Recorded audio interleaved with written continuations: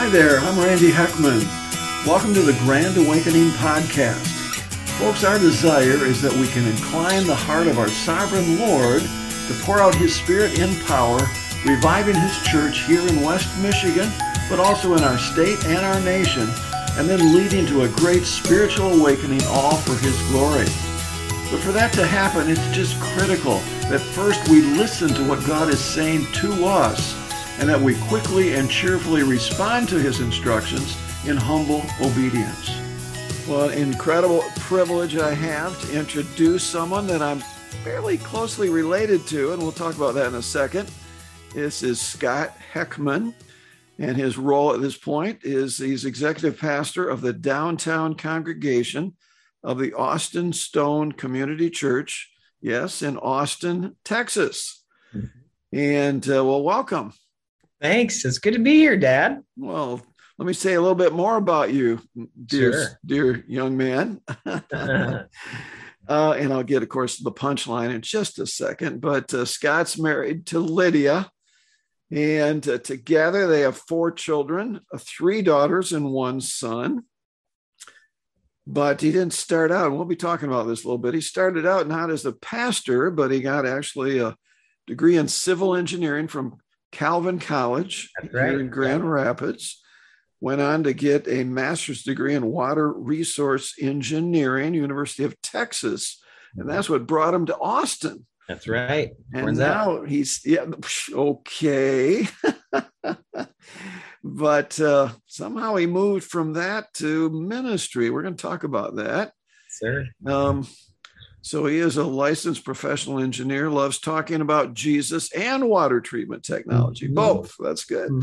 So you've been down in Austin for over 14 years, but you love coming back to this nice frozen tundra called Michigan. It is cold today as we're doing this recording, but hopefully spring's going to arrive one of these days. Maybe I'll pass a little warmth up your way. We'll see. Yeah, would you please? Hopefully even during this conversation. Anyhow, but the most important thing, of course, and some people have probably already guessed it because we're both good looking. Yes. Yeah, okay. We are. Is that we are related.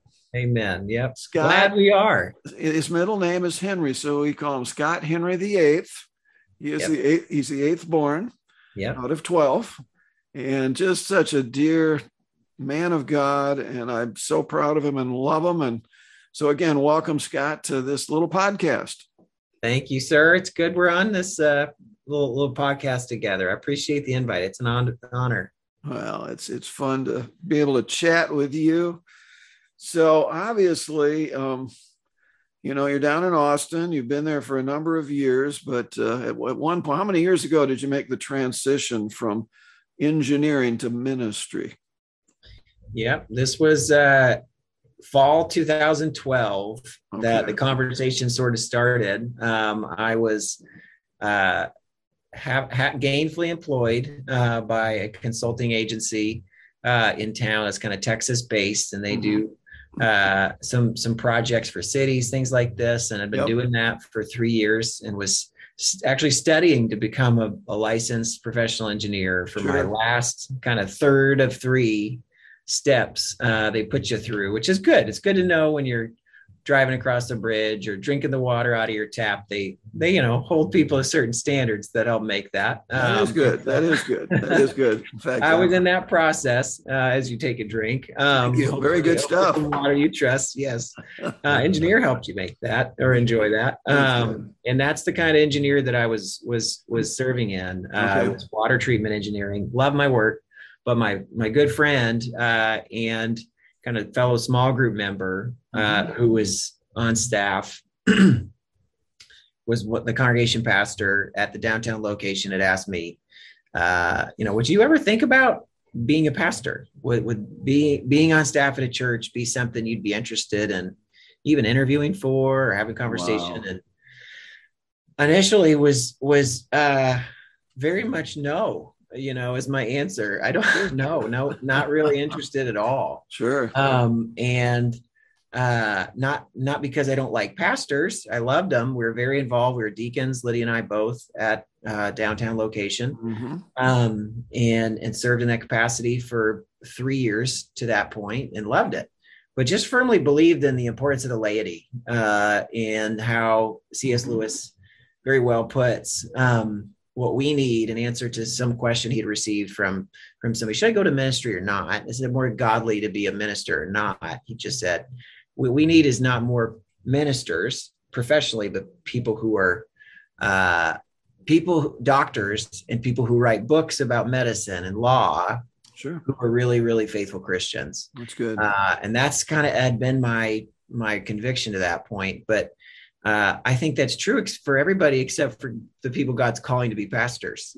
And over that next 9 months, that became clear that God wanted me to do this. So you really felt the call. You felt a call to I did. Switch yes, occupations. Sir. Wow. And my wife, sweet prophetess, as my friend calls her, that she is, when I'd been kind of hemming and hawing, it had been about 8 months before, weighing this decision. Lydia just finally pointed at me before she left the house one day and just said, "You've been playing at this thing. You need to pray at this thing." And so sit down and I'm not coming back till you figure it out. And God just kind of broke me down and just revealed my biggest no was related to idolatry of money and a fear of control. And so that became the start of kind of eroding my no into I'll try it, was about as good as I could muster. And I've been doing that's been, it'll be 9 years this summer, since making that transition. And I've loved it. It's been something I'm better at than I thought I'd be, and I enjoy it more than I thought I'd. That's good, Scott. Well, I'm so proud of you. That's a tough step to take, to get out of the boat, walk on the water, as it were, with the Lord. But again, you and Lydia were on the same page, right? I mean, I would not suggest anyone make a change like that without your spouse being, totally in agreement. Yes. You agree with that? Yes. Yeah. That'd be a tough road to have driven, for sure. 6 months, much less 9 years. For sure. In the same boat. So you've been at it for 9 years. Yes, sir. And it's just been a piece of cake, no problems, just sweetness and light the whole time, right? Absolutely. Yeah, right. Not really. No, there's been plenty of places.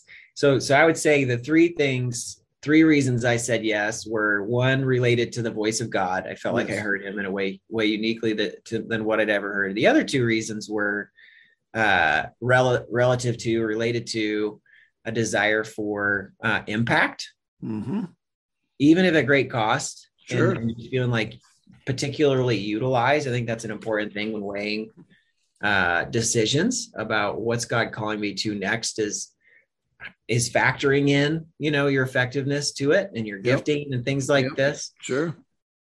Sometimes we can make it only about that. And one of my favorite concepts on this is it shouldn't just be whatever you are sure you're good at, go do that thing. Otherwise, Jesus was good at everything and he didn't do everything. True. He was on the earth for 33 years, and most of which was anonymous and quiet. And so just because you can do a thing doesn't mean you ought to do that thing. That's good. And just the value and wisdom of limitation there. And so I think, but impact matters. And so that'd be one. And then the other one was investment in me. I felt like I needed to grow. And what I've seen is a lot of growth in this role. But a lot of that growth has taken genuine cost. You see the way up to glory, as I think a Puritan, I can't remember the name, has said, is first down to the servants' quarters. And that's kind of been the journey. There's been a lot of times, whether physically just hitting that limit. I've been dealing with more recently just some physical limitations of I don't know if this is related. I had COVID in December, to sort of healing or anxiety and stress, which can come. And ministry is no stranger as for sure start to some of that. So I really think, but growth. I really think. I mean, I like what you say, the way up is down. I mean, so much in the Christian life is counterintuitive. Yeah. He would save his life, will lose it. That's right. But he will lose his life for my sake will save it. I mean, It's just, love your enemies, pray for those who persecute you. I mean, it's like, Right. wait a minute, are you kidding me? But yeah, I appreciate the fact. I mean, being a pastor, I mean, I've got a lot of pastor friends and so on. I mean, especially through this COVID thing, it's been a challenge. I mean, you got good people on both sides of the issue. Hey, what's your problem? Are you a coward? We got to meet together. The other side, oh, germs, don't let it, whatever. And you got to kind of wade through that and figure out, what to do. In fact, you're just getting back soon, in the next week or two, apparently, to the place that we were at when we visited you down there a number of years ago, right. This big gym. So you've been having to make moves, and you as the executive pastor have been responsible for the contracts and the arrangements and all that stuff. That's a lot of work, brother. Sir. Yeah, we're entering our this would be our fifth move. Wow. Location wise since March 2020. And it's not small. We've had 6,000 subscribers to our monthly newsletter during that time. And we've lost over those 2 years, 4,000 members. Really? And yet we've only netted a minus 400. So I started at 6,600 and we've seen a churn of 4,500. Amazing. And yet we're still at 6,200. And so people still interested in church over that time, but the impact and the cost on those attenders and saying, I think it's really challenged. How do people affiliate with an institution over this time? Because if it was just, I go to, that church that meets at that corner, you don't have an affiliate. Where's your affiliation? It's gone once you're doing a digital service only. That's true. Because you're not going there anymore. That's right. And so it's really challenged this idea of church as place. And either said, well, then church is pointless, as many people have concluded. I could go back. I'm not concerned about safety anymore, but it's such a bother to go. Why would I go? Sure. Or to some, it's kind of reestablished some of the conviction of saying it's worth that sacrifice. That I think, as Paul would say in Ephesians, the church is the people, or First Peter, that I'm building you into the church. That Christ is cornerstone, but it's people. And so we have a lot, I think, that we've seen as similarities to the people that have been pressed and pushed around in Ukraine or Afghanistan that call Jesus King. There's this kind of, you can either just say, what's the point? Or I think the blessing of COVID's kind of forced us into giving up false faith, or it challenges us to see, faith is real, but it's costly. Sure is. Yeah. It's portable. You have a lot of students from University of Texas there. Primarily. Yep. Is that largely who makes up your congregation? Students? We're about out of that. So on a Sunday, we're about up to 1,100 now on a week-to-week basis over 2 services. Okay.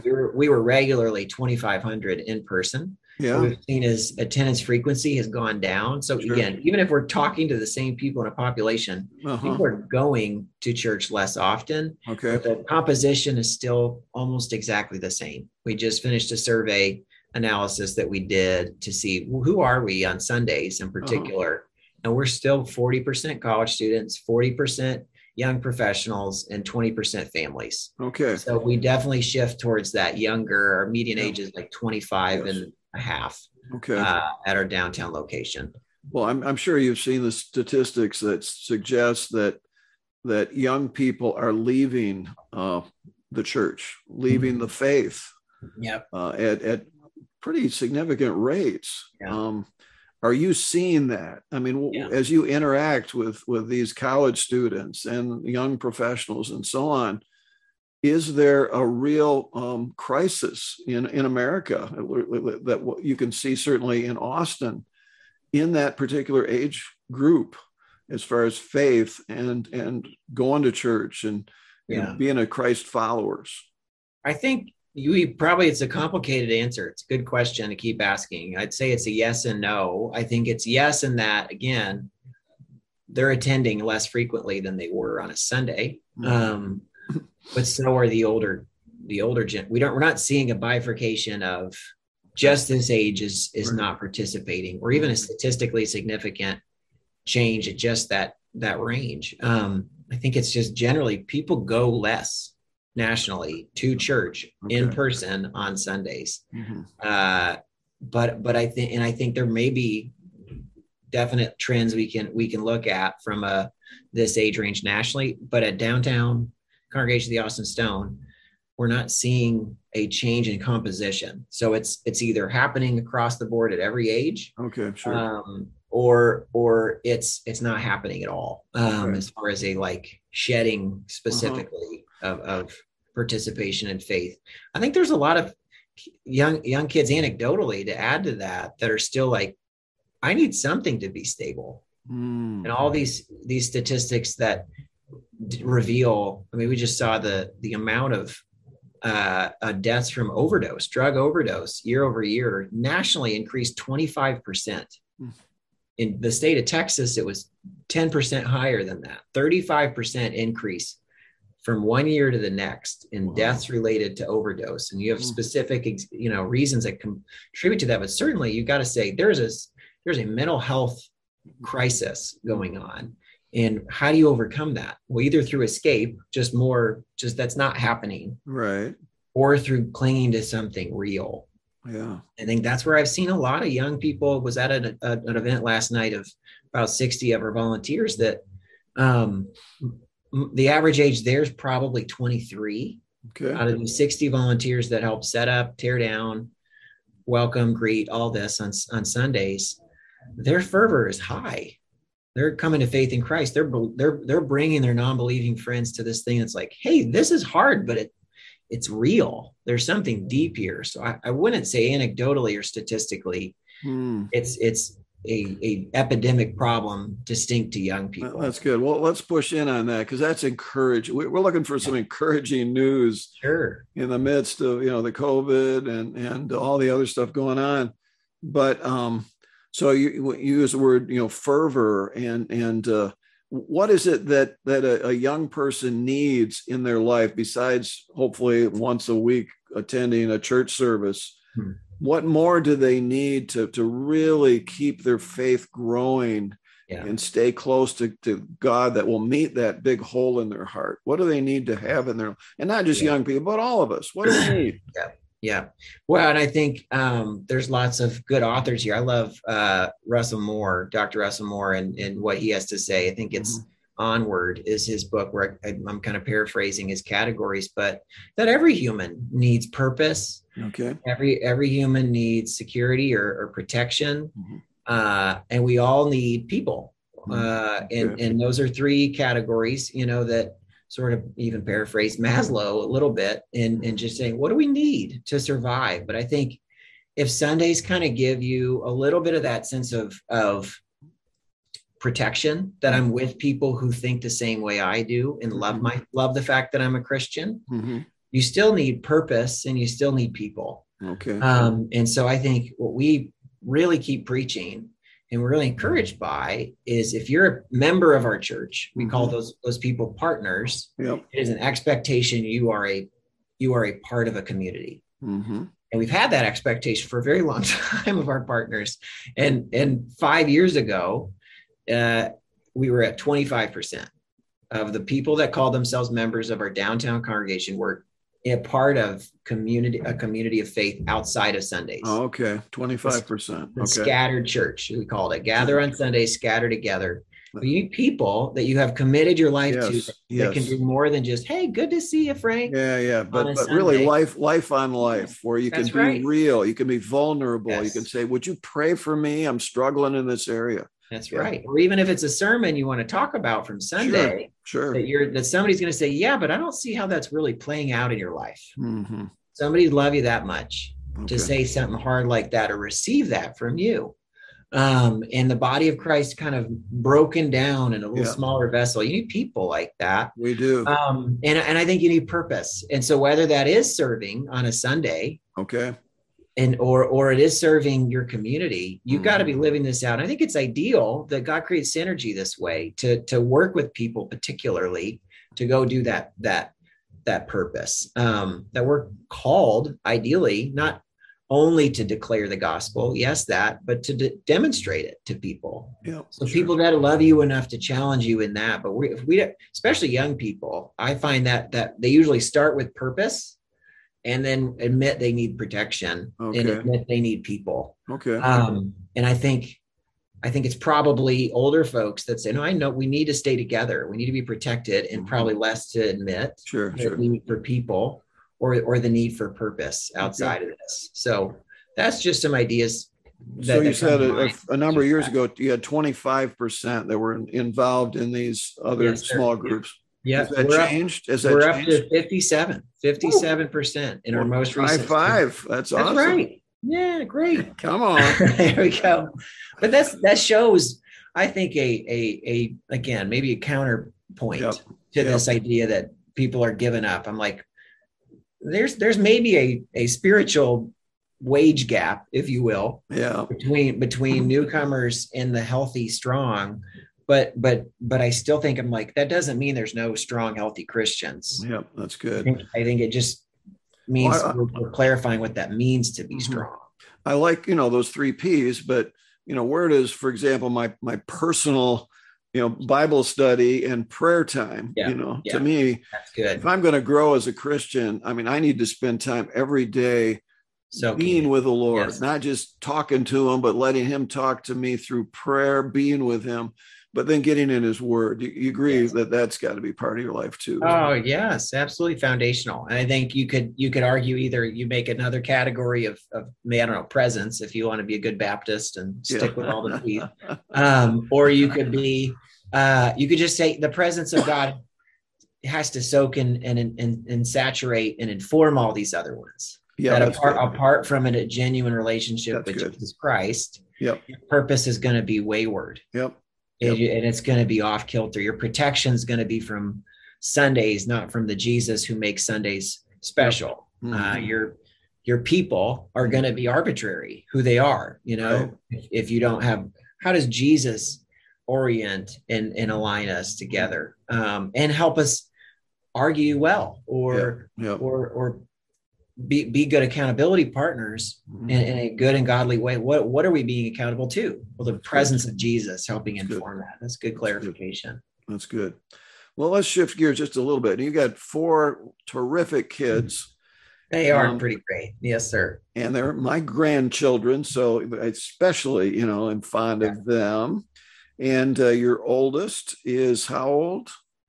Violet is about to turn 10. Okay. April 12.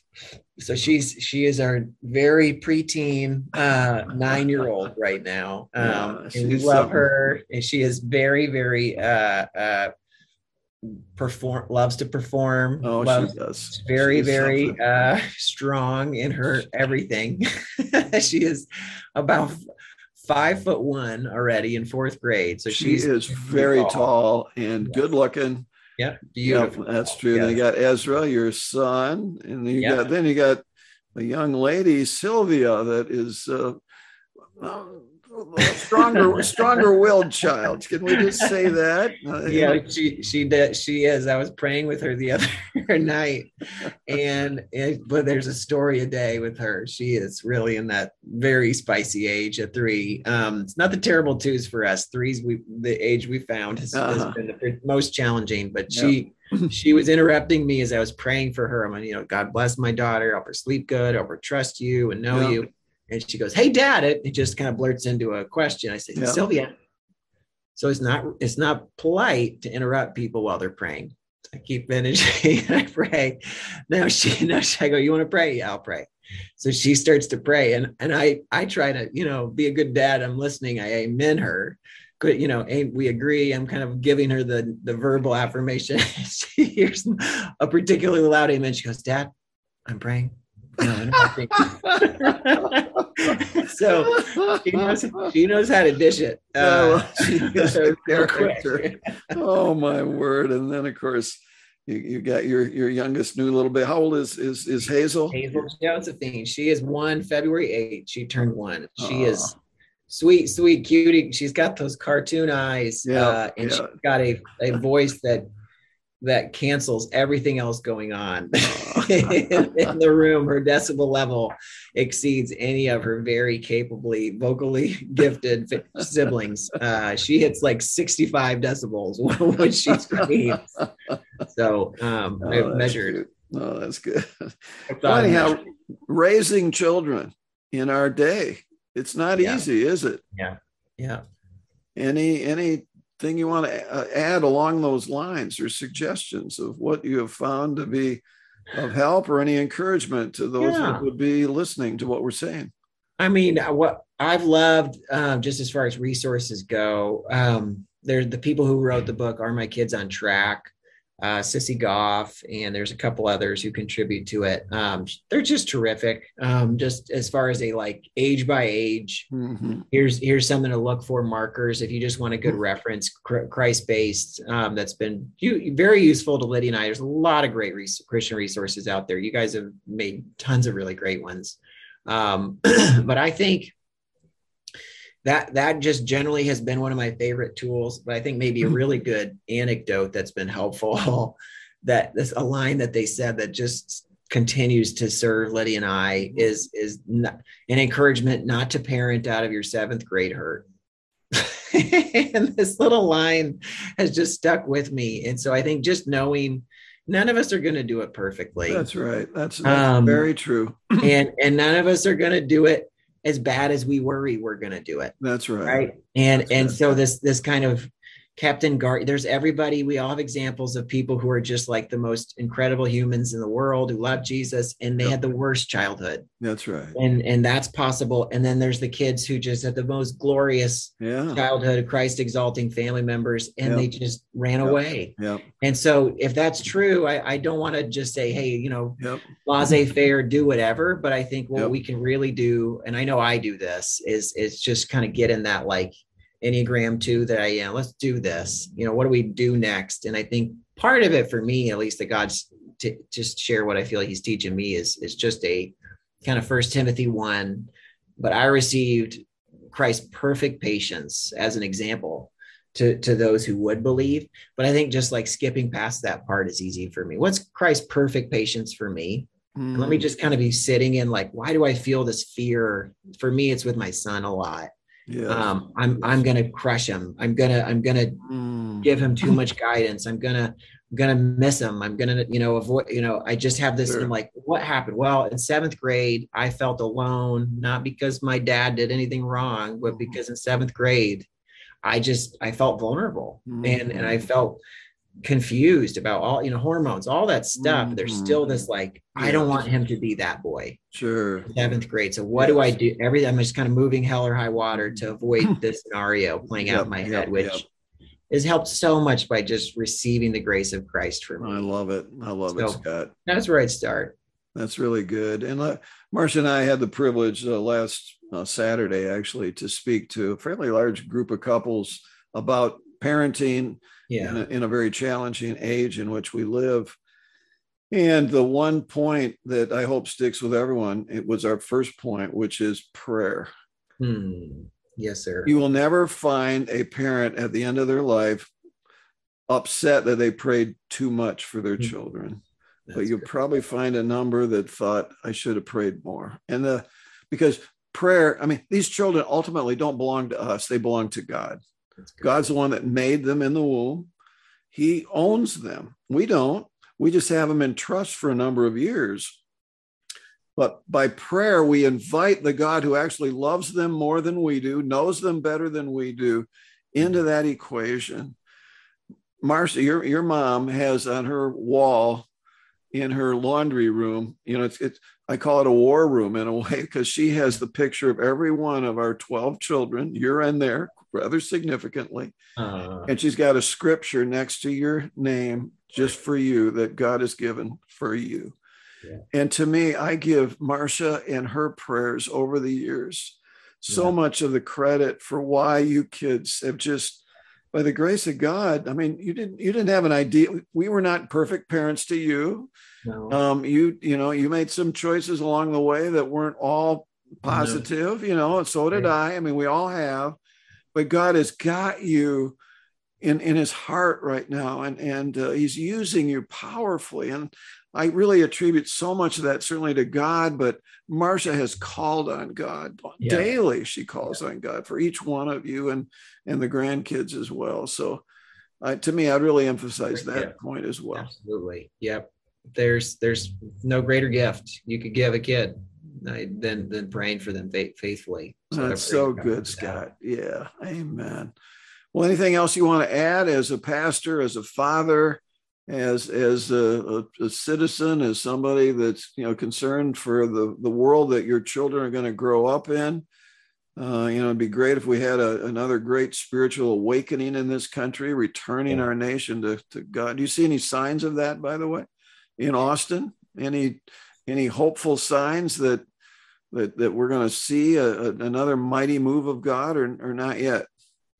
I don't see it in Austin. I think, I don't want to be bleak, but I do think I just participated in maybe just something to encourage us in who need that perspective, that our God is not just a God of our hearts and our homes and our cities and our nation. But I think God's a global God, and he's a God of eternity, that he has these things in mind. And I think I don't know what he's going to do in Austin. I pray for, and I feel conviction about being faithful to help accomplish in one of the most liberal cities in our country, a faithful, resilient presence of Christ in the city center, that I pray results in flourishing of this city spiritually and numerically. But I'm also tempered by and encouraged by, even if he doesn't, kind of the Daniel, the people who are about to get burned up, right? After not praying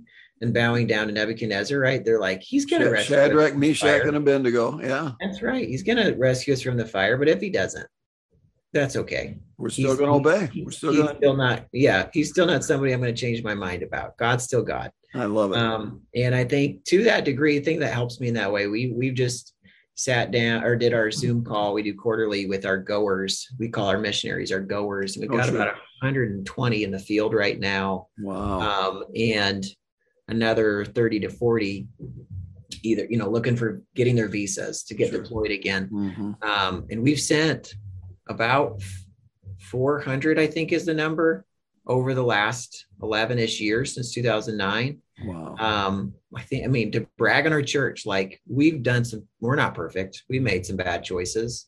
But I think God has used this church to bless the unreached, the countries, the people groups that have less than 1% access to the gospel. Not even like I'm choosing not to go to the church around the corner, but have no church. This is who we prioritized. And so we have a goal of taking 100 of those people groups out of the 7,000 that exist, where it's 1% or less access to the gospel. We have a goal, partnered with a couple other churches, to take 100 of those unreached people groups into the reached category over the next 20 years. And we have, just to this call, we have already done 3 in the last 10 years, taken 3 from unreached to reached. We had 26,000 first-time professing Christians over the last year, 26,000 in just from this initiative, these 3 churches. And so that's encouraging, just to say that's like 5 times our Sunday attendance. Yeah. These are new Christians that are professing faith. And so that just encouraged me, like, our God is a global God, and he's moving in places in India and the far east that they need Jesus just as much as we do. So even the places that feel a little low, knowing kind of 1 Peter 5, the same kinds of suffering are being experienced by our brotherhood throughout the world, and they're triumphing in many ways. So that's so good. Well, that's really encouraging. Well, I would encourage those watching this podcast or listening to this podcast to pray for Austin Stone Church, the leadership there and the ministry they have. And Scott, why don't you close us in prayer? Would you do that? Sure. I'd love to. Thanks, Dad. God, we praise you for the universal nature of who you are. God, the omnipotent nature of who you are, the omniscience. God, you're everywhere. You're currently in this space in Austin, in my office, and you're in my dad's office in his house in Grand Rapids, and you're surrounding your presence those who call you King in places of the world, God, that are very dark right now. Parents separated from children forcefully, God. God, situations, governments that aren't just indifferent to Christianity, but actively hostile to it. And you are able to sustain and able to grow and multiply from the ashes, God, something sweet, new faith, enduring faith. God, you're able to pluck sheep that are stuck out of the briar, God, and into your arms and into your safe, your home forever. Write their name in the book of life. And so I say thank you for that power that you have, and thank you that you're in the business of rescuing us. And I ask for obedience, God, for myself and for my dad and for those that chose to participate in this, Lord, that they would and watch this, that they would today be encouraged by your power and your omniscience, God, your everywhereness in a day-to-day kind of way, that they would stay faithful to you today. They would be patient with self when they aren't, and receive grace that's abundant from you, Jesus Christ, when they aren't.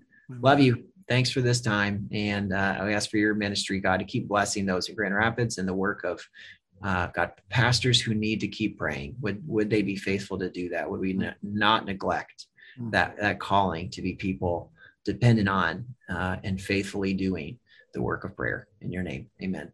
Amen. Well, Scott, thank you. Love you, man. Proud of you. So grateful. And we will keep praying for you for sure, and your wife and your kids.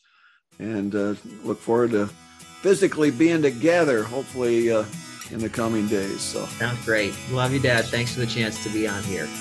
Bye-bye. Thanks for joining us. For more information, go to grandawakening.org. That's grandawakening.org.